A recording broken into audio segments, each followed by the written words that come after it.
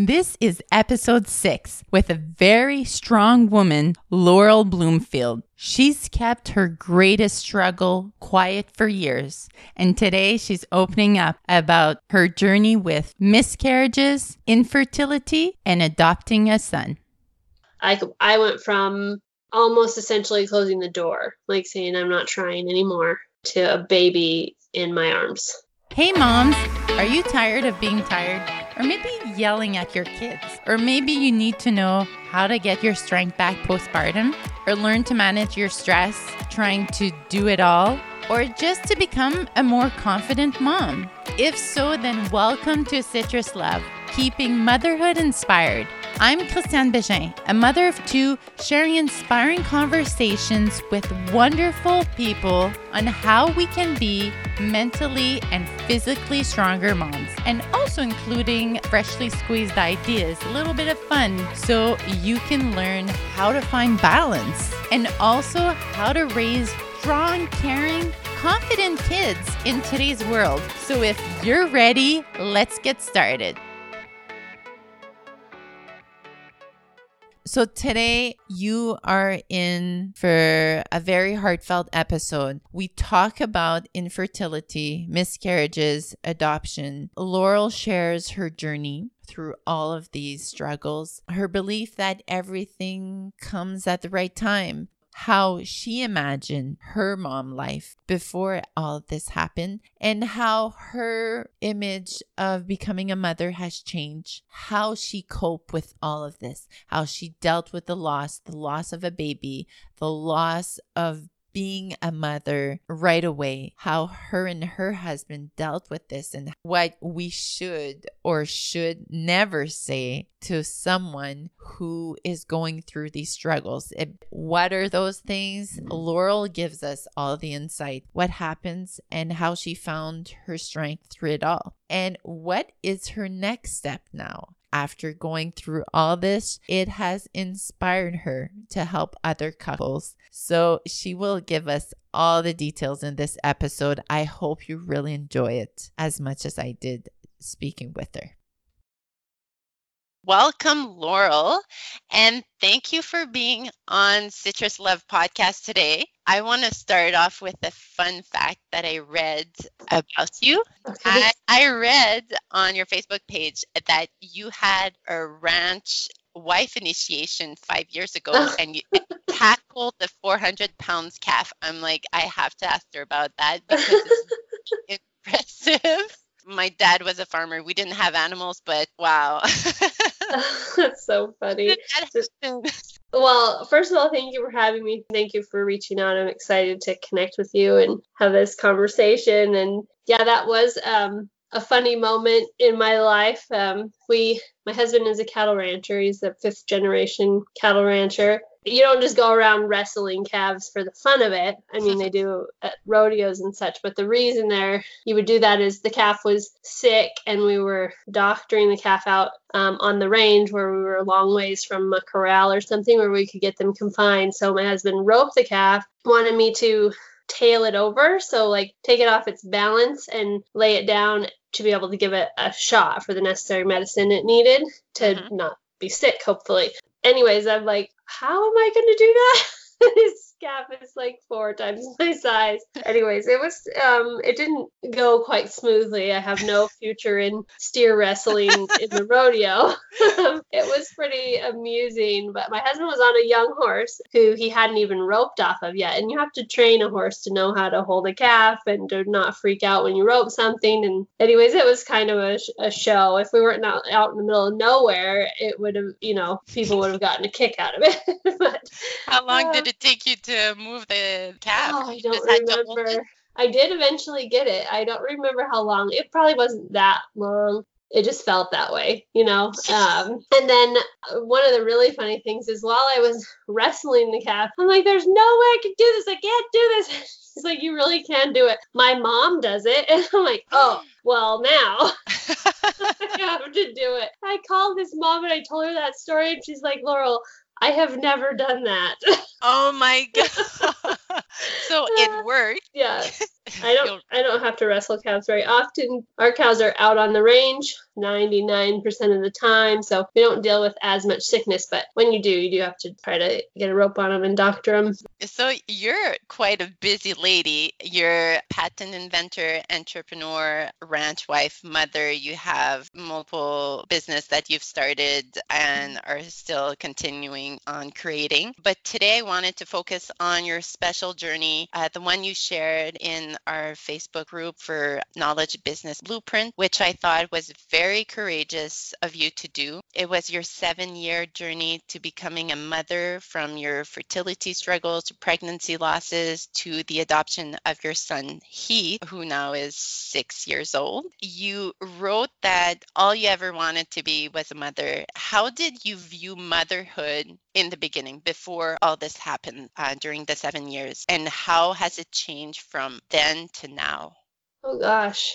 Well, in those 7 years, I definitely had the opportunity to grow in my patience. I would say I have always been a very patient person, but that journey through 7 years of heartbreak really tested my patience, and I think gave me even more tools to be a patient mother. Mm-hmm.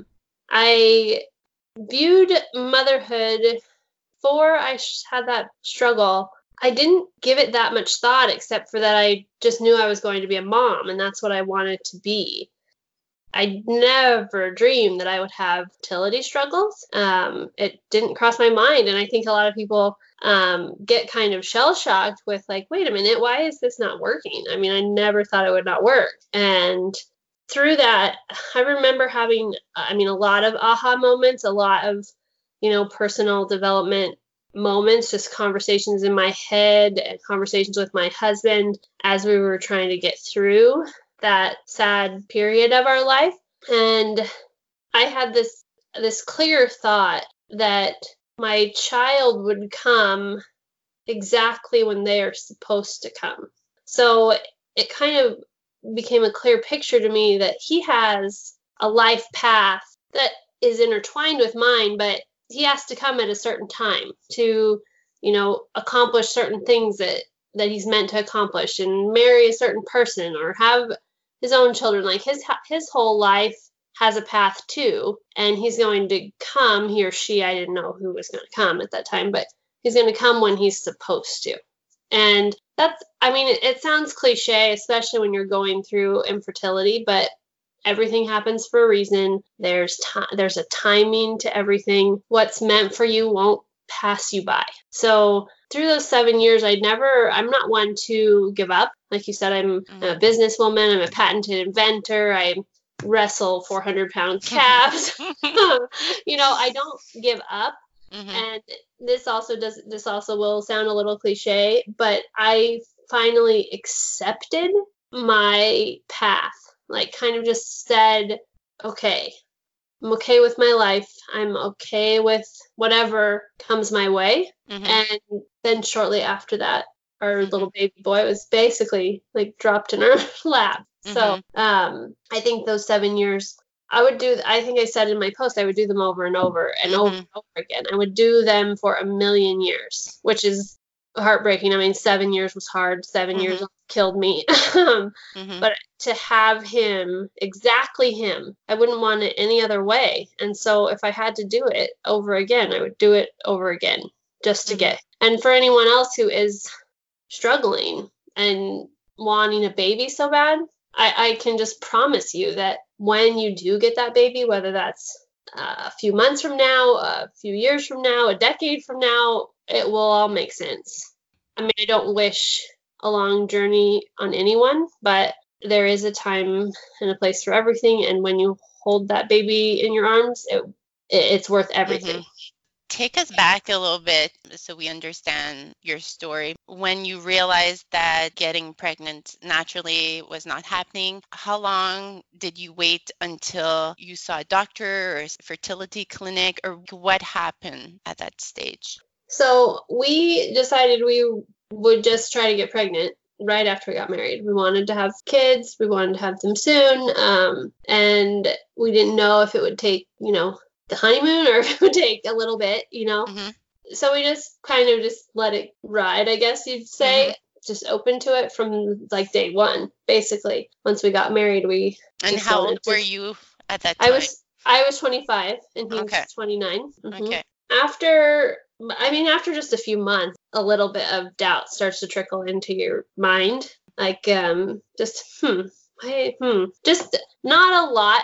Like, I'm not a high stress, high anxiety person, so I didn't go right into freak out mode when it didn't happen right away. But at about 6 months, I got a little bit scared and worried. At a year, I knew I needed to see a doctor, but I didn't want to. And I think that there's a lot of people who put that off because for me, I was like, I don't want them to tell me the worst news, so I just kind of put it on a shelf. I think scheduling your first doctor's appointment to talk about potential infertility is one of the hardest things to do in the whole journey, that first step. And that you could say that about most difficult journeys, but scheduling that first doctor's appointment is tough because after a year, I knew something wasn't working, but I was also scared of what the answer might be. So it was almost 2 years before we scheduled the doctor's appointment. And was that with just a regular MD or was it a fertility clinic? It was with just a regular doctor's office, a gynecologist who kind of specialized in lower level fertility treatment. We went to him and we started on some ovulation medicine. We did that for a few months. And then we went into some deeper testing. And then we did IUI, which is, and we did that with the ovulation medicine. And we did that for several months. I want to say 4 or 5. We did rounds of IUI, intrauterine insemination. So we did that. And then after that didn't work, after a few rounds, that doctor basically said, I have to cut you off here and you have to go to a specialist because I don't want to waste time and money if this isn't going to work. So then we went to, I think it was probably about 6 months later. Oh, you know what? I had, I even forget some of this stuff, all this painful stuff. I had a large fibroid in my uterus, like almost the size of a grapefruit, he said. I had that removed, and then my uterus healed really well, and then we did the IUI. That's how that went. And then he wanted us to go to a specialist. It took us a while. I'm not exactly sure on the timing of it. It took us a while to decide we were going to risk the money, to pick a clinic. Where we are at, it's pretty rural and remote, so any place we have to go is quite a bit of travel. So we found a clinic that we liked that was like a 5-hour drive from home. And we went and we did in vitro. After kind of a long path with that, it ended up not working a few rounds, right? Okay, so you did that for a couple months? Yeah, the process takes a couple months anyways, and then a little bit of waiting and then recovery time. And so it spanned over a year, basically. I know that nowadays it can be either the men or the women that have difficulties or a low sperm count or multiple reasons. It's not just the woman. Were both you and your husband tested? Oh, yeah. Do you know why you weren't able to conceive? Well, for us, that's was one of the frustrating things for us is there was no clear answer that this is what's wrong, and therefore no clear answer as to how we fix it. So we're both tested, kind of put through the ringer. The woman takes the brunt of being put through the ringer going through fertility treatments for sure. Yeah. It's frustrating. We were kind of given an unexplained infertility diagnosis, even as far as we took the treatment. So we went with IVF and we did ICSI, which is intracytoplasmic sperm something, where they take his sample and they spin it down. So like the weak ones get separated from the strong ones, and then they take the best sperm individually and inject it into the egg. So there's they remove all possible barriers that they could remove. And at that level, they expect 75% fertilization rate. Well, on the first round, we got one egg to fertilize out of 13. And the clinic had no idea why. I mean, I don't think they made a mistake in their lab. They're, fertility clinics are very high level. And this fertility clinic we went to, they have 3 separate fertility clinics around the West, and they've been practicing for 25 years, and they've never had a failed fertilization with ICSI. But ours is considered a failed fertilization. Usually they get how many eggs? With ICSI, they expect a 75% fertilization rate. And then fertilized eggs, I think it's about 50% will split into an embryo. And then about 50% of those will split into an 8-cell embryo and be healthy and able to be implanted back into the uterus. Okay. And so we had, that was our last try. I think not our first try, our last try. And we had the one egg get fertilized, and they called me and basically said, odds are this egg is not going to turn into an embryo. So that was like the end of the road for us. It was pretty devastating. But then it did turn into an embryo, and it split, and it turned into, they said, a beautiful 8-cell embryo, and my uterus looked awesome. And we really felt like, oh, this is it. This is our baby. Like it's meant to be. And it was I got pregnant, and then I lost it about 10 days in. And I was just, to say I was confused would be an understatement. There's just not a word really for that feeling of, we had put all our money in, all our hope, and we had this one beautiful, perfect embryo. I mean, even the doctors, they were like short of saying it's a miracle, but they felt like it was a miracle that this had even split into an embryo. So feeling that positive and being able to like really rally after all that time and all those disappointments and letdowns, and then to have that be another letdown was so hard.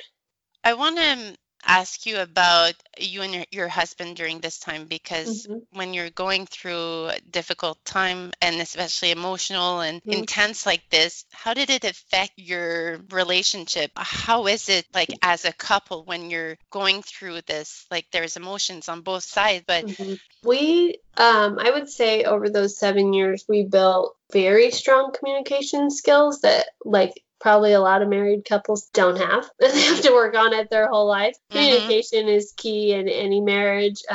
For us going through that hardship, it forced us to communicate. And really, there are significant emotions. And I mean, I feel like instability in how sad you are. There's depression, there's stress from how expensive this is. There is like the fear of letting your spouse down. It usually goes both ways.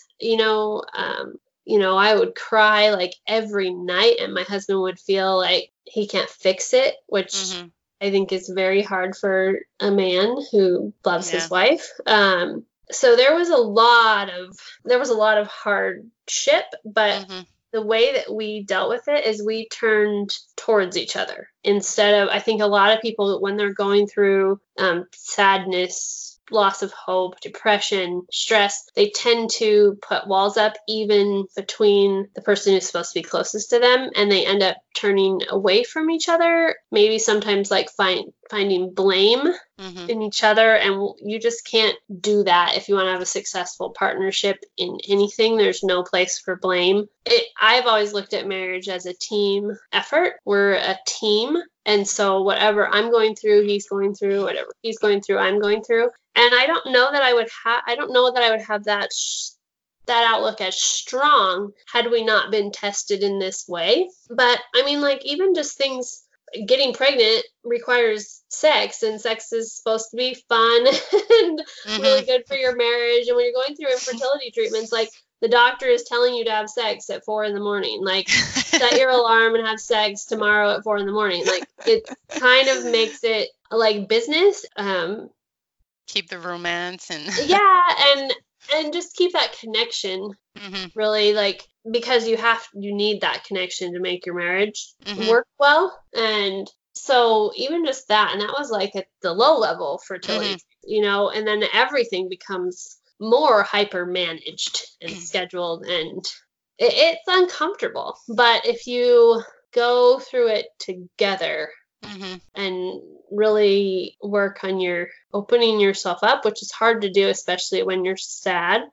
But I know a lot of people who this struggle kills their marriage.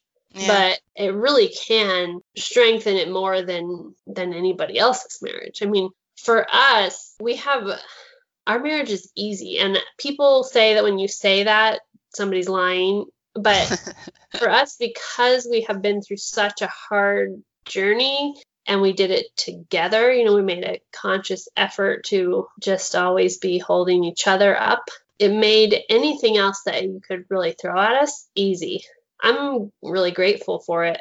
It's a strange place to get to when you're grateful for the struggles you went through, but it's really grateful because we did get so much out of it and so much strength out of it, and skills that make a marriage easier. We got from kind of being thrown into that hardship. Yeah. More and more women are opening up and talking about their struggles or fertility and infertility or miscarriages. You hear, like, I don't know if it was the case for you, but some women, they change their diet or change their routines or start eating organic or doing yoga or meditation or changing things to increase their fertility. Did you change anything from your routine, what you did, what you ate? Did anything change, or you took vitamins, or apart from all the fertility treatments?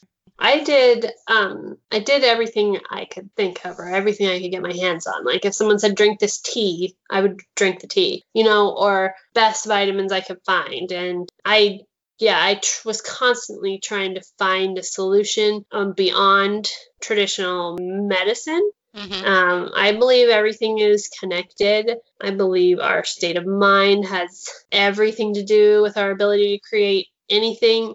I think that there are a lot deeper things going on in our body that doctors don't even know or can see or can have a test for, So I love those stories that, someone changed X and was able to get pregnant. That's awesome. There hasn't been a magic bullet for me, but it just wasn't. I mean, I'm in such a place that I know it was meant to go this way, But,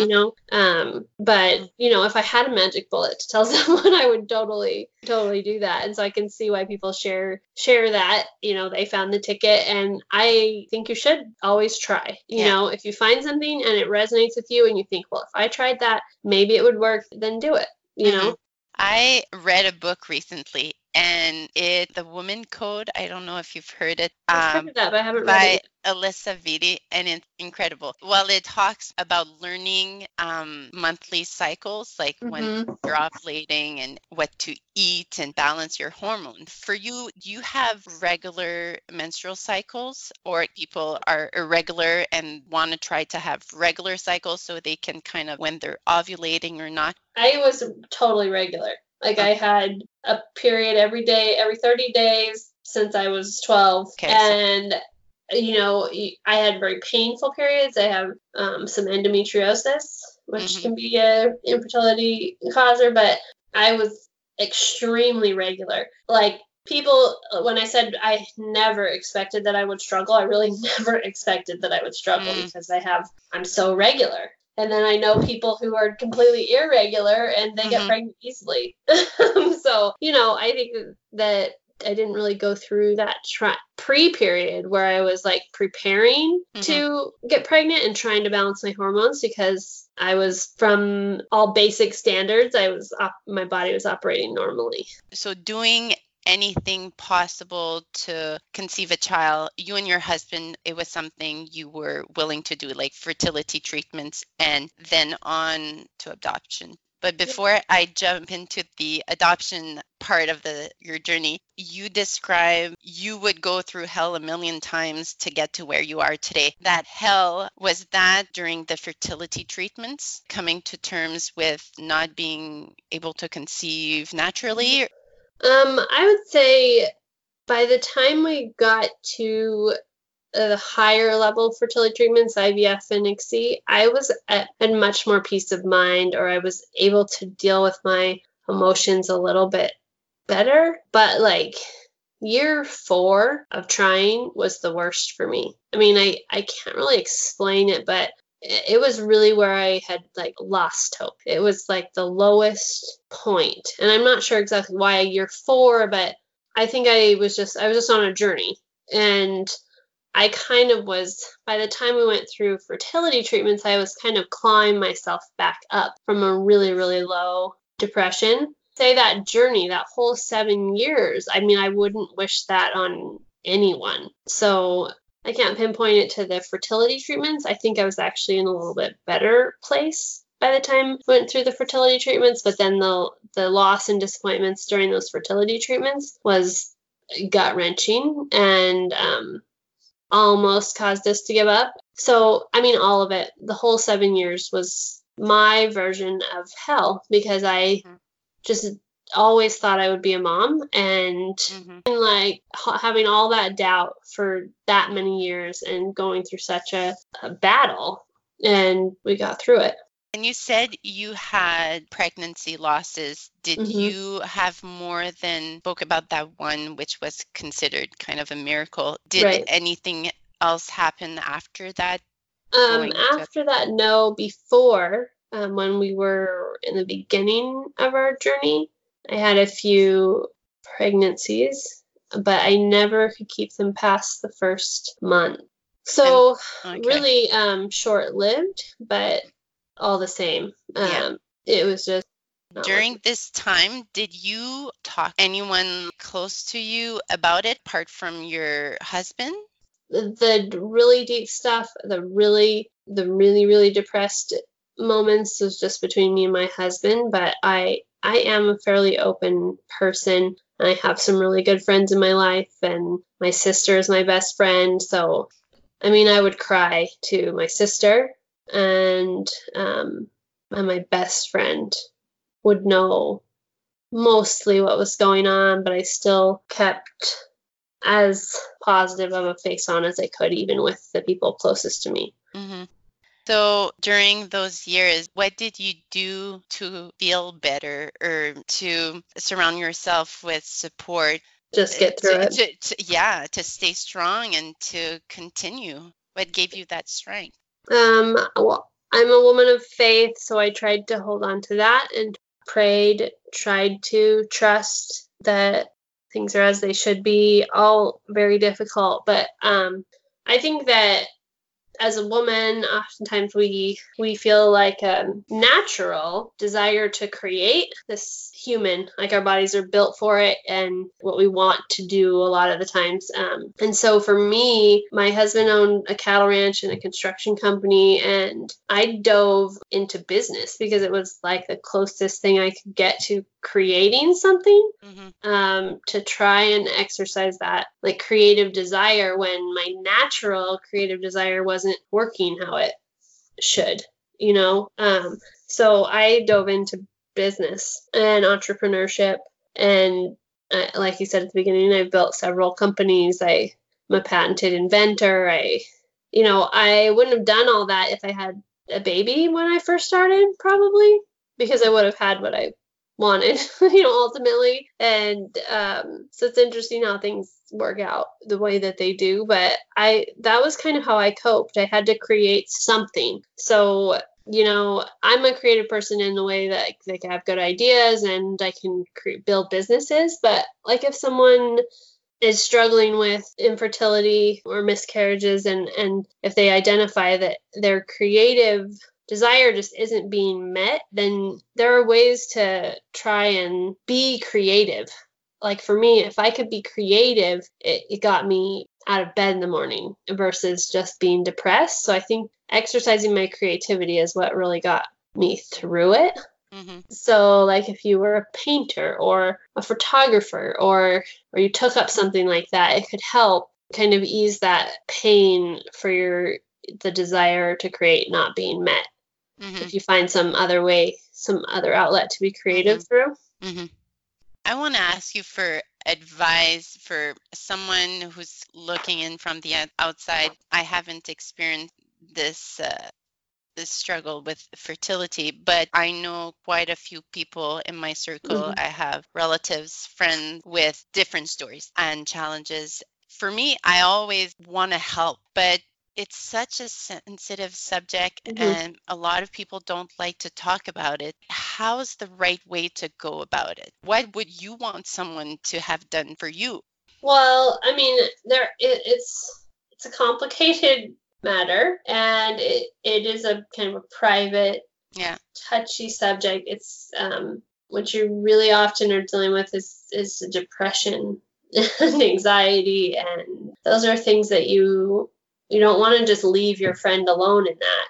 But most people who are going through infertility have looked for all the solutions, or they've tried them, or they've spent all their money, or so you don't really need, I would say, in general, people going through it don't really need advice. They need just to know that you see them and you see their struggle, and that you're there for them. So I mean, something just as simple as, how are you doing? This can't be easy. It could open a conversation to someone opening up. And everybody is different. So like my personality probably reacts differently than someone else. But I know that, I mean, advice, like you could find the ticket, but the person probably already has looked at or tried 400 other things, and I would say don't lead with advice. Just lead with that you love them and they're struggling. And if there's anything you can do to ease their pain, for them to let you know. And that's probably even just enough, just to know that somebody, a lot of times you feel really, really alone and even isolated. Like I had people who didn't invite me to a baby shower because they thought I would be hurt by that. And it does hurt. I mean, like, honestly, going to a baby shower is hard. It's very hard, but you don't want to be excluded either. Rather be invited and have your friend, say, I don't want to hurt you, and I'm so sorry, and cry with you, and then go out and have fun at the baby shower. Like, you want to be included even though it's hard, and like, I didn't want to be, I know of some women who like put huge walls up and they don't even want to be around children because it hurts so bad. But like, I wanted to be around children. I love them so much, and let me watch your babies, and I can do it. Like, I mean, I started a babysitting business when I was 9 years old. Like, I was booked out. I can watch babies, even though I don't have one of my own, or I do now, but I didn't then. I mean, I had some people like think that I wouldn't want to be around them anymore because they have children and that they needed other friends that had children. And I'm like, well, that makes me feel even worse, So I think being included is really important. And then just privately acknowledging that you see their pain and you want to be there for them. You just don't know the right moves to make is just honest and open enough to really let someone genuinely know that you're there for them. Yeah, that's good. So let's talk now about the adoption side of the story. Was this always something you and your husband were open to do, like adopt, or when did you start talking about it for the first time? For us, we talked about adopting children before we even got married. We didn't talk about having fertility issues. We just thought we would have a few kids and adopt a few kids. Because we knew that there were children that needed homes and love, and I had always thought I would adopt. But in my mind, I would get married, I would have babies, and then I would adopt some babies or children. It just went a different direction. But I always wanted to adopt. Even when we were making the decision to move from the low-level fertility treatments to IVF, the conversation was, should we adopt? Because both of those are quite a bit of a financial investment. So where should we spend our money was even a conversation. If we adopt, then we'll be out of money to do fertility treatments. If we do fertility treatments, we'll be out of money to adopt. We felt like the right decision was to do fertility treatments. I think that there really was probably for me, I needed maybe that closure. I didn't think of it that way then. Like the question of, do you want to be pregnant or do you want to be a mother? Because you can be a mother without being pregnant, but I think my body wanted to be pregnant and I hadn't let go of that yet. While I was totally open to adopting. I just hadn't closed that door. And I think I didn't want to close the door until I knew it was for sure. I had to close the door. So I think that's probably why we went that direction, doing IVF versus adoption off the bat. But then when the door was closed with IVF, we were kind of out of money. We had we had the failed fertilization, so we had no eggs left. We were just at the end of our rope, emotionally, financially. We had never had the conversation. Like a lot of people will say, let's just stop trying, and then it happens. You've heard that all the time. People gave up and then it happened. We had never had that conversation of let's just quit trying, because it wasn't what we wanted. We wanted to be successful in building our family. We wanted children, and we had never had that conversation until after the last failed IVF. And then we had that conversation, and it was more spurred by me. My husband would never say, I'm done and we got to quit trying, because he knew how much I longed to be a mother. So he's wonderful. He would do anything to give me that. So I just said, I got to take a break. We didn't say let's give up, but it was kind of like, I can't try anymore. That was 5 years in or 7 years in? That was almost 7 years. Yeah. Okay. Yeah. I just couldn't deal with the letdown anymore. And anyways, a few weeks later, a friend of mine called and she said, I know you guys are doing fertility treatments, but are you open to adoption?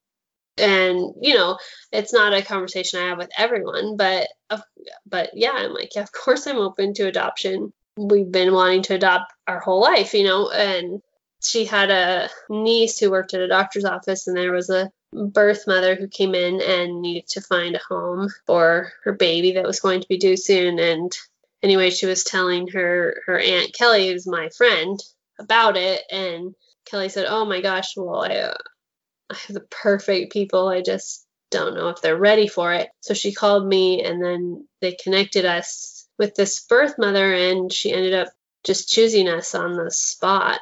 How many weeks pregnant was she at that time? Heath was born like a month later. Oh, wow. Yeah, it was fast. Wow. It was so fast. That's like what I said. We just had a baby dropped in our lap. It literally was like that. I went from almost essentially closing the door, like saying I'm not trying anymore, to a baby in my arms.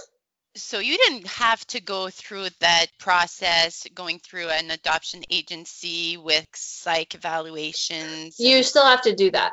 It was just rushed. You still have to get an FBI background check. You have to have psych evaluations. You have to have it's called a home study. So they have to come inspect your home, make sure it's safe. They have to do a psych evaluation to make sure you're safe. Like normally, even the FBI background check will take 3 months, but we had to expedite it, and they got done in 3 weeks. I mean, we literally just everything fell into place, but it was a lot. It did work all just crammed into a short time. So this woman, she was from your city or rural area? A couple towns over. Okay. Yeah. She had to accept you as parents to the child, and you had obviously agree. So right. She has her rights to choose an adoptive family. And then through the court system, lawyers, she signs her right over to us, and then the adoption gets finalized past that. Okay. So would this be called an open adoption because you met the biological mother before the child was born, right? So you can set up your terms of the adoption basically with, it's almost like a handshake deal with the birth mother. I send her pictures and we talk every once in a while. We don't see each other. So it's a semi-open adoption. Yeah. And were you in the room when she gave birth? It was. Yeah, it was awesome. Wow. And she even invited my mom to be in there. It was pretty cool. Yeah. Wow. So when she gives birth and they clean the baby and Mm-hmm. wrap it in a blanket, do they automatically give the child to you? They did hand him to me in that situation, but then I handed him back to her. It was, I mean, thinking back on it, it was kind of a whirlwind. Yeah. But I just didn't feel right just taking her baby out of her. You know, I handed him back. And then after a little while, we just stayed in the room together and kind of had the baby together. And then we took the baby into a recovery room, and she had her recovery room, and we were right next to each other. But I kept the baby with me. That's how she wanted it, and it was how it worked best. So, but in the moment, I took the baby and held him for it felt like a second, and it was hard, but I put him back on her chest so she could have time with him. And after that, you each went your ways. You went home with your son, and you've kept in contact with her regularly, or just like pretty regularly? Yeah. In the beginning, it was more, and then life just kind of gets full again, you know. But yeah, we text, and I send her pictures, and every once in a while we'll talk. Yeah. You and your husband, you've met her, but your son hasn't met just her. when he was born. Okay. Yeah. Is your son? Have you had a conversation yet, or is he too young to? He's too young. We talk about it in more elementary terms. Like, there was a lady who grew him in her belly and loves him, things like that. Yeah. We talk about. Well, we haven't had and then we talk about his adoption. I mean, everybody knows he's adopted. We don't make it like a big topic of conversation. Yeah. He's also he's young and wild, and he just wants to play. And, I think that when he's like a little more mature, we might have some discussions about it, but we haven't gotten there yet. And I think that I don't want it to be a secret, so we talk about it. But we haven't had, I don't want it to be, I would never want it to be like he found something in my file cabinet when he was old enough to rummage around and be like, what the heck, I'm adopted. I want him to know just as kind of part of his story, but not what defines him either.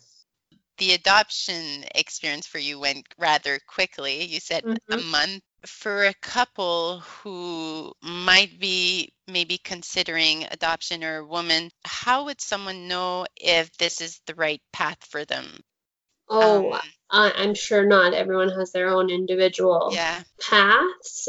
For me, I make a lot of decisions on my intuition, and I try not to overthink things. I mean, because this happened so fast, there was no overthinking. But we had explored adoption beforehand. I think we had talked with an agency. This was when we were deciding whether to do fertility treatments or adoption. I think I even submitted an application to the agency, and they turned us down with no explanation, which was very strange, but meant to be. Well, I think their explanation was, we have a lot of couples similar to you right now, and we don't think we can find all of you a match. And I'm like, that's weird, but okay.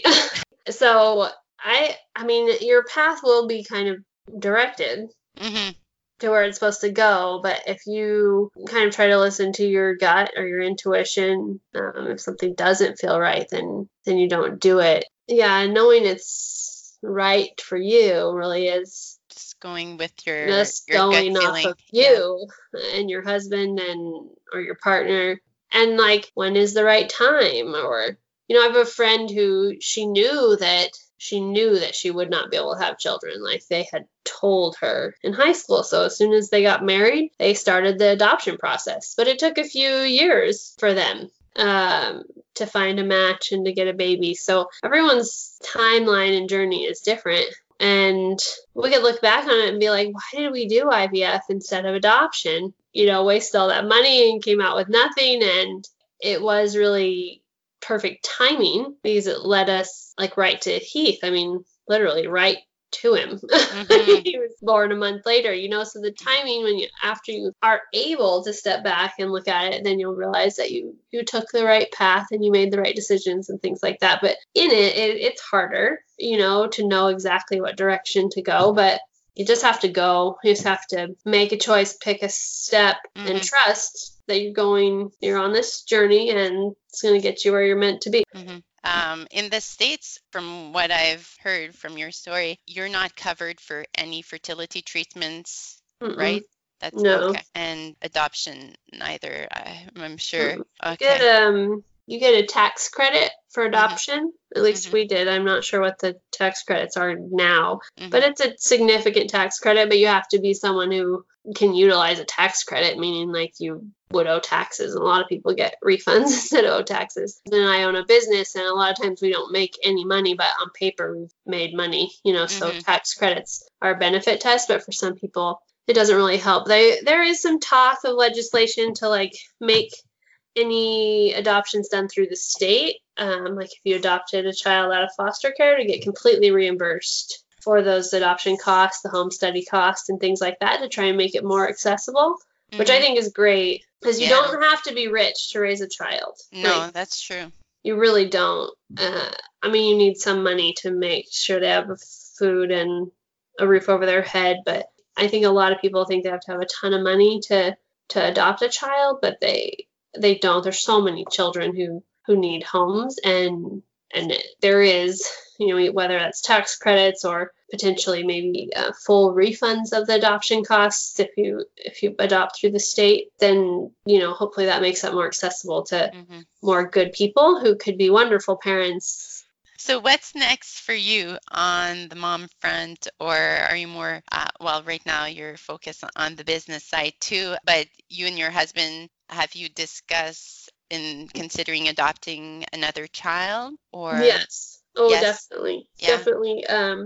We wanted to a few years ago, but things haven't worked out. What we would like to do is adopt through the state this time, children who are maybe a little bit older and don't have a home. But that is a little more complicated when we have Heath already. We want to make sure that it's a safe situation for him. Yeah. And a good one. He is so social and loves other kids, so he would love it. But what's a sad reality is a lot of these children are hurt and psychologically damaged and can be unsafe.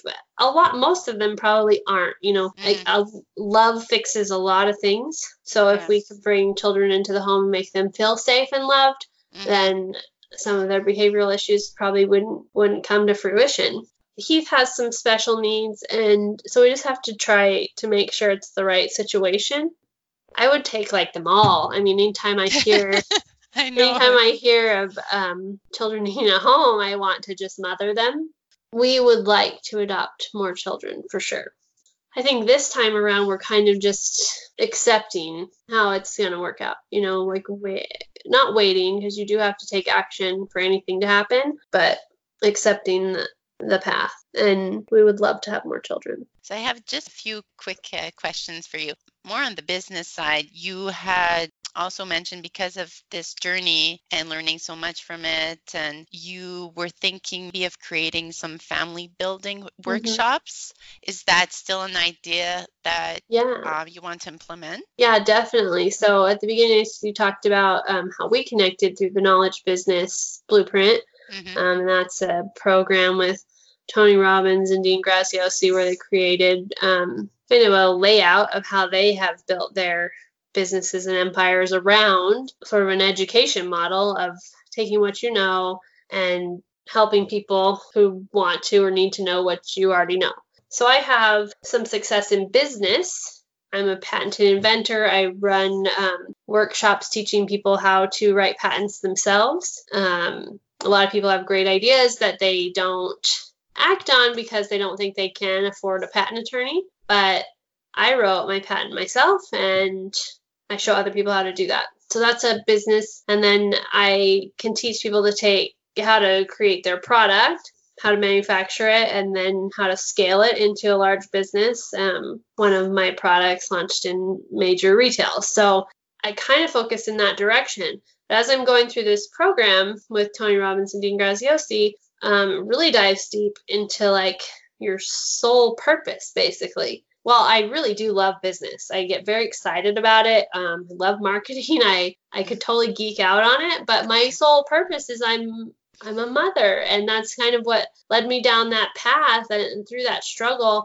And I would say the whole reason I'm successful in business is because I'd been through that struggle. Like I can take so many parallels and lessons from that 7-year struggle that I've applied to business and applied to my marriage, and know that that's why I'm successful. So as I'm going through this Knowledge Business Blueprint program, and it's really kind of peeling back the layers to find what they call your superpower. It really led me to usually your superpower is your deepest, darkest, most painful struggle. If you got through it, then you're like a superhero. I kept doing these exercises, and you've done them, but like everything I was writing had to do with my infertility journey. And it does apply to like my business life, but I felt like I could really help other women like me kind of navigate the fertility process, navigate their relationship during that, and help them find the right path. So I'm working on putting together virtual workshops, and I also have really cool sort of in the works for retreats, like couples retreats, going through infertility. And I have some great connections in that community that I know could help people, and so I'm putting it together, and that is a direction I'm definitely going to be taking. That's a wonderful idea. Where can people get more information from you? Where are you on social media, your website? Sure. What's the best way to reach you? Yeah, you can find me and friend me on Facebook. I'm just Laurel Bloomfield. You can find me on LinkedIn, Instagram. My business, where I help people take their ideas and turn them into patents or into businesses, is dreamersmakersdoers.com. And then I'm working on putting together just a laurelbloomfield.com, where I'll have like life and business coaching, but also the fertility coaching retreats and workshops. That's where I'm planning on putting all of that together. Thank you so much, Laurel, for opening your heart today and sharing your journey. I mean, a lot of women need to hear this, and we need to talk more about this. And we do need to talk more about it. Support each other and not be ashamed or think we're a failure if it doesn't come easily. Right.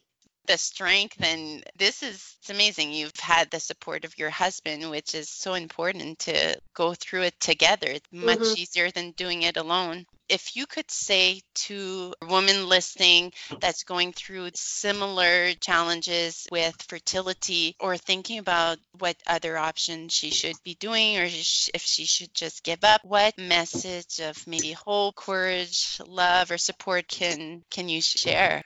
There's so much. I mean, what I could say is that even though we don't know each other, you have a friend and support in me, and probably millions of other people who are going through this, as well as people who aren't going through this, who want to be there for you.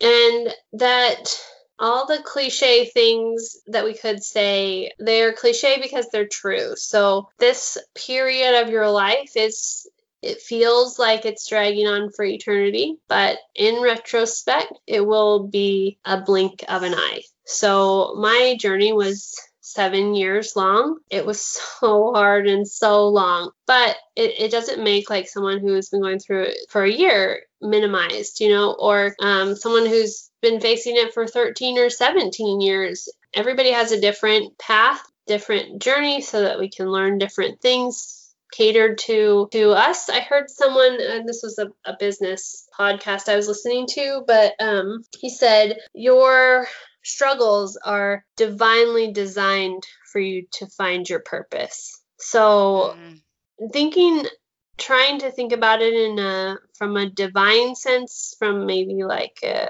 sense of eternity, that you have time. Like, it may not feel like it. You put these timelines on yourself. I mean, when I got married at 25, I legitimately thought I would have 4 children by the time I was 30. And when I didn't have even one, I was devastated because it didn't fit in what I thought my life was supposed to look like. But I would trade that vision of my life for the life I have now. 100%. You know? Yeah.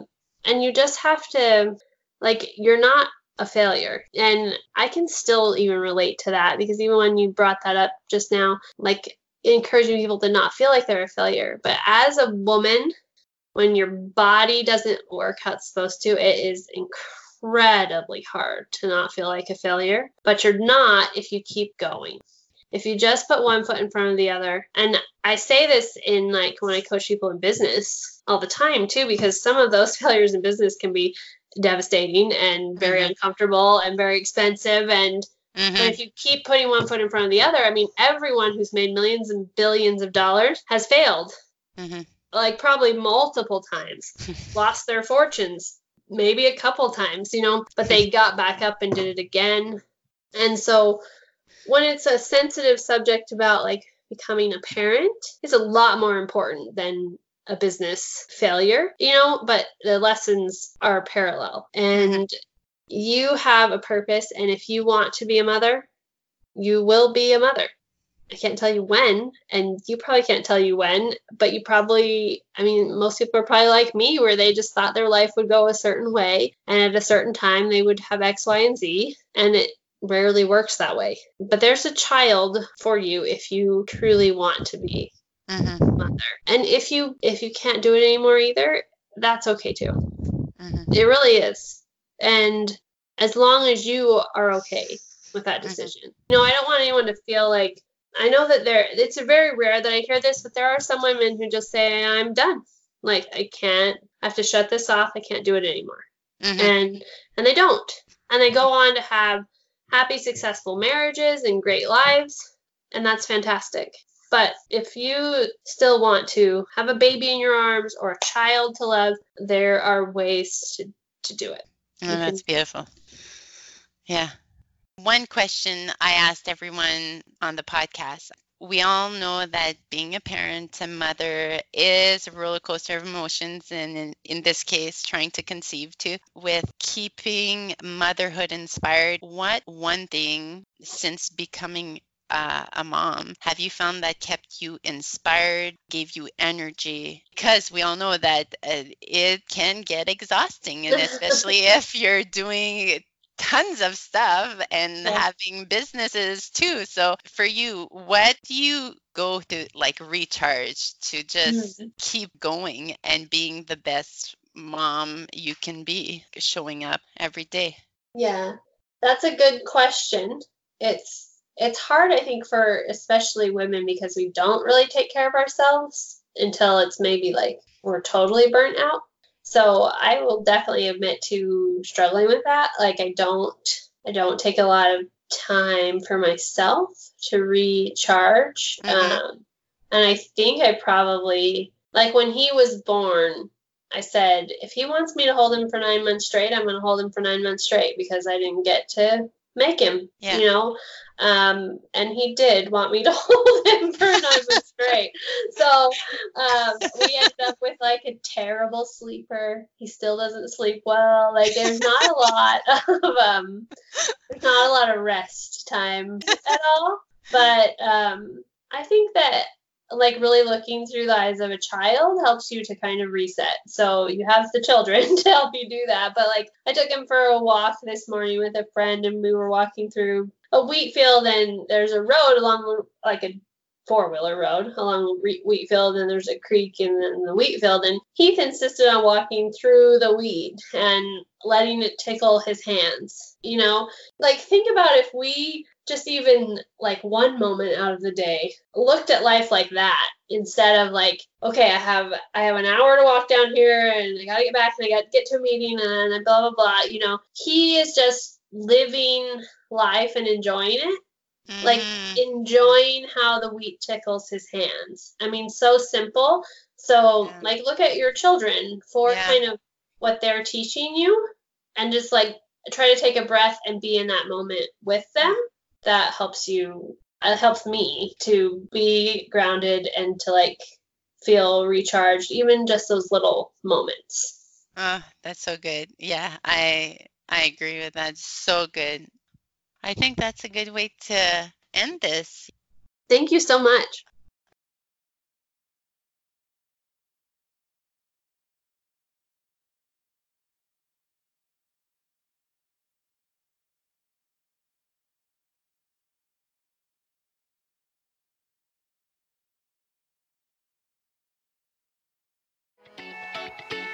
Thank you for listening to another episode of Citrus Love, Keeping Motherhood Inspired podcast. If you think someone would enjoy to listen to this episode, please share it with them. You can share the link wherever you're listening or go to our website at www.citruslove.com/episode and the number where you will find the episode as well as all the information about the guests or the specific episode. The best way to get our podcast ranked is by leaving me a review wherever you're listening. 2, 3, 4, 5, 6 stars, whatever you feel reflect podcast. This will not only let me know what needs to be improved as well as what you particularly love. Make sure to subscribe to the podcast so you'll get the next episode. And thank you so much for listening. Talk to you next time. Bye, guys.